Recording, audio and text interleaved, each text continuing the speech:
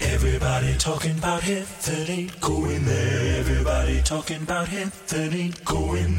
Everybody talking about heaven ain't going there. Oh my Lord. Only through Christ do you go to life. Only through Christ. There's no salvation in any other than Christ. Anything that imposes works, ceremonies, religious duties, moral accomplishments as a necessity for salvation is part of the broad road. It has many names, and they all say it goes to heaven, but they lie. It goes to hell. Anything other than Christianity takes you to hell.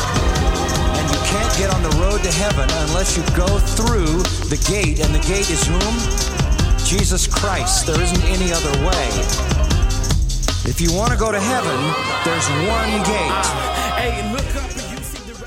Greetings, everyone. This is Marcus Staples, your servant in Jesus Christ, come to you with another edition of Unpacking the Theology, the show that unpacks the reason behind the rhyme in Christian hip-hop.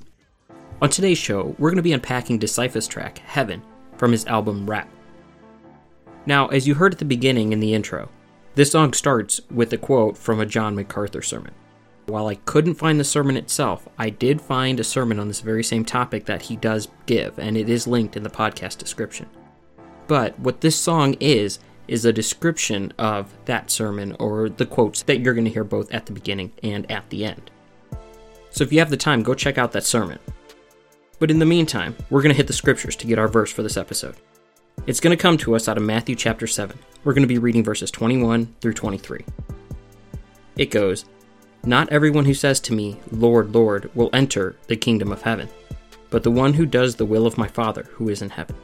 On that day many will say to me, 'Lord, Lord, did we not prophesy in your name, and cast out demons in your name, and do many mighty works in your name?' And then I will declare to them, 'I never knew you. Depart from me, you workers of lawlessness.'" This verse is a great overview of the song as a whole. The idea and the concept behind it is everybody who claims that they're going to heaven, or everybody who claims that they're Christians or believers in God, aren't what they appear to be. And that's exactly what's going on with these people in this verse that are going to approach Jesus on the day of judgment. And they're going to say, well, we claimed your name, and we've done things in your name. You know, we've gone out and fed the hungry, we've evangelized, we've held big prayer meetings and stuff, all for you. And Jesus is going to look at him and say, I never knew you. It's because those people who are claiming Christ don't have true repentant faith. Now, don't get me wrong, I'm not talking about works-based salvation here. I'm not saying you have to do X or you have to do Y to be saved. But if we look at James 2, we can see that faith in itself produces a certain type of work in the life of a Christian. And so it's not by works that we're saved, it is truly by faith. And those people who claim they have all sorts of works are lacking the key ingredient of faith. Whereas a true believer has both faith and works. But we're not going to delve into that right now. We're just going to go through this song. And I'm almost going to do a line-by-line exposition of it. Though I'm not going to be reading the lyrics themselves. They are linked in the description for this episode, so you can check them out there. But we're going to go through it. So what is Decipher trying to get across in this song? Well, he starts off by stating how the heart is evil, and that's definitely nothing new. We've been like this since Adam and Eve fell in the garden. The thing is, we don't see our wickedness as hatred towards God, when that's really what it is. See, we're so enslaved to sin, and we were born in such a state that's enslaved to sin, that our wickedness to us isn't a big deal. Or even worse, our wickedness isn't wickedness. We don't understand or we don't want to accept that every little sin we do is actually showing hatred towards God. Because God cannot coexist with sin. But then you can mix in the people who go to church and they're like, yeah, I'm in. Well, they do that on Sunday. And then on Monday, they're looking exactly like the world. And what makes it even worse is when they're in church on Sunday and the pastor's not even preaching the full gospel. So they think they're okay and they think they're doing things right because they're not getting sin and grace preached to them every week. Decipher lays this on hard, and he doesn't stop at verse 1. In verse 2, he again restates that wickedness is our default. And it's so bad that we don't even care that we're building up the wrath of God. Romans 1:18 says, "For the wrath of God is revealed from heaven against all ungodliness and unrighteousness of men." All.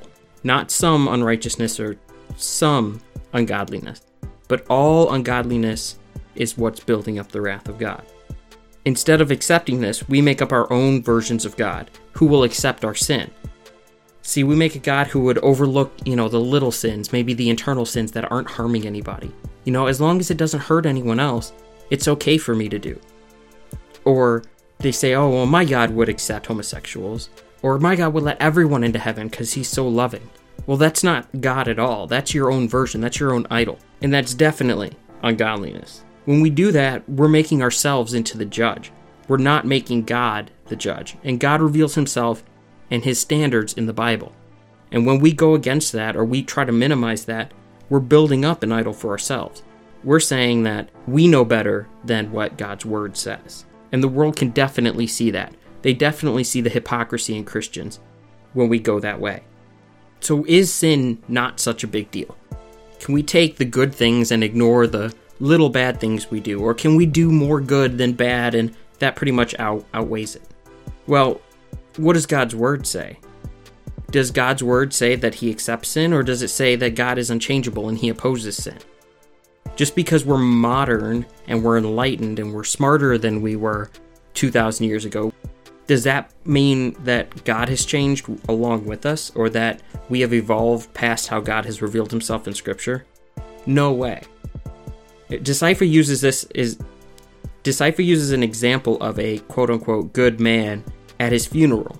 People call him good because at his funeral people want to see him in the light of good. They want to say he's gone to a better place. But the type of man that he describes is someone who was high all the time, who had a wife and a girlfriend, who spends time with his friends instead of time with his family. So when he dies from gang violence, what do we say? Do we want to highlight those things and highlight that sin? No. We want to make it sound better and good, like, oh, he had a good heart. Well, a good heart produces good fruit, and a good heart's only given to us by God. So someone who's living like that definitely is not a good man. His example is showing that instead of confronting sin and calling it what it is, we want to downplay it. And we can't downplay sin, because the Bible doesn't downplay sin. Now, everybody seems to think they have it going off. Even those popular people on TV claim that they know God and they got it all down. And we just agree with them and go along with them because, they're rich, they're famous, they're popular, they're entertainers, they're well known. But the moment somebody disses God, we get on them and we're like, whoa. But we don't even investigate the claims of the people who are rich and famous who make their claims about God anyway. We accept them because, oh look, a famous person who says God on TV. When those people are saying stuff that's just as bad, if not worse, than the people who are denying God blatantly. In fact, those people who are claiming a false God are leading people astray, and I would argue are worse than the people who are denying God in the first place. And Decipher keeps going on in the third verse, and he hits it hard. He points out how we think we're just plain good enough and that we've earned God's favor. But we do this by suppressing conviction due to our greed, and our definition of good, as I said earlier, becomes relative. But what does it mean to be clothed in Christ? Romans 13:14 says, "But put on the Lord Jesus Christ, and make no provision for the flesh to gratify its desires." So when we put on Christ, that means we're putting aside the things our flesh desires. That we're putting aside things like a love of money and our uncontrollable sexual desires, for example. Or putting aside our greed and putting aside our idolatry for the sake of Christ. But are people who call themselves Christian putting these things aside, or are they becoming Christians to earn these things? Are you coming to God so he can pay your bills? Are you coming to God so he can heal your sick body? Or are you coming to God because you're convicted of your sins and you need his righteousness? So if God is good and he's good all the time, what does that mean for us sinful men if good cannot coexist with evil and sin is evil? If God is light and in him there is no darkness, and we're sinful, how can we be in that light? 1 John 1:5-6 says, "This is the message we have heard from him and proclaimed to you, that God is light and in him there is no darkness at all. If we say we have fellowship with him while we walk in darkness, we lie and do not practice the truth." If God really is the way, the truth, and the life, What does it mean for us who lie and deceive and who consistently choose our way over God's way?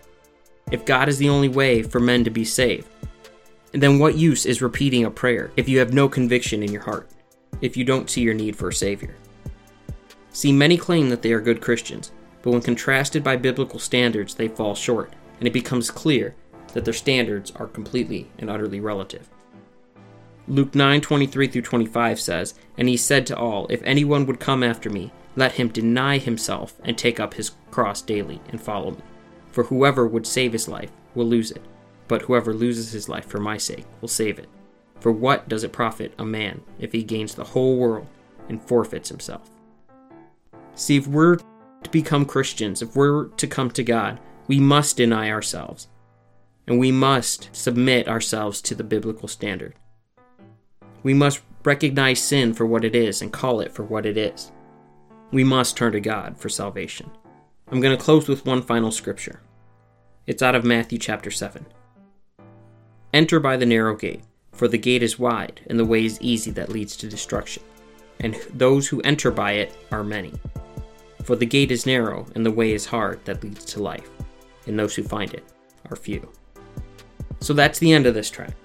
I hope this has challenged you and encouraged you to take a look at the world around us, and not to believe that everybody who says the name of Jesus is truly a Christian, but to examine their life and examine their doctrine, and compare it with Scripture.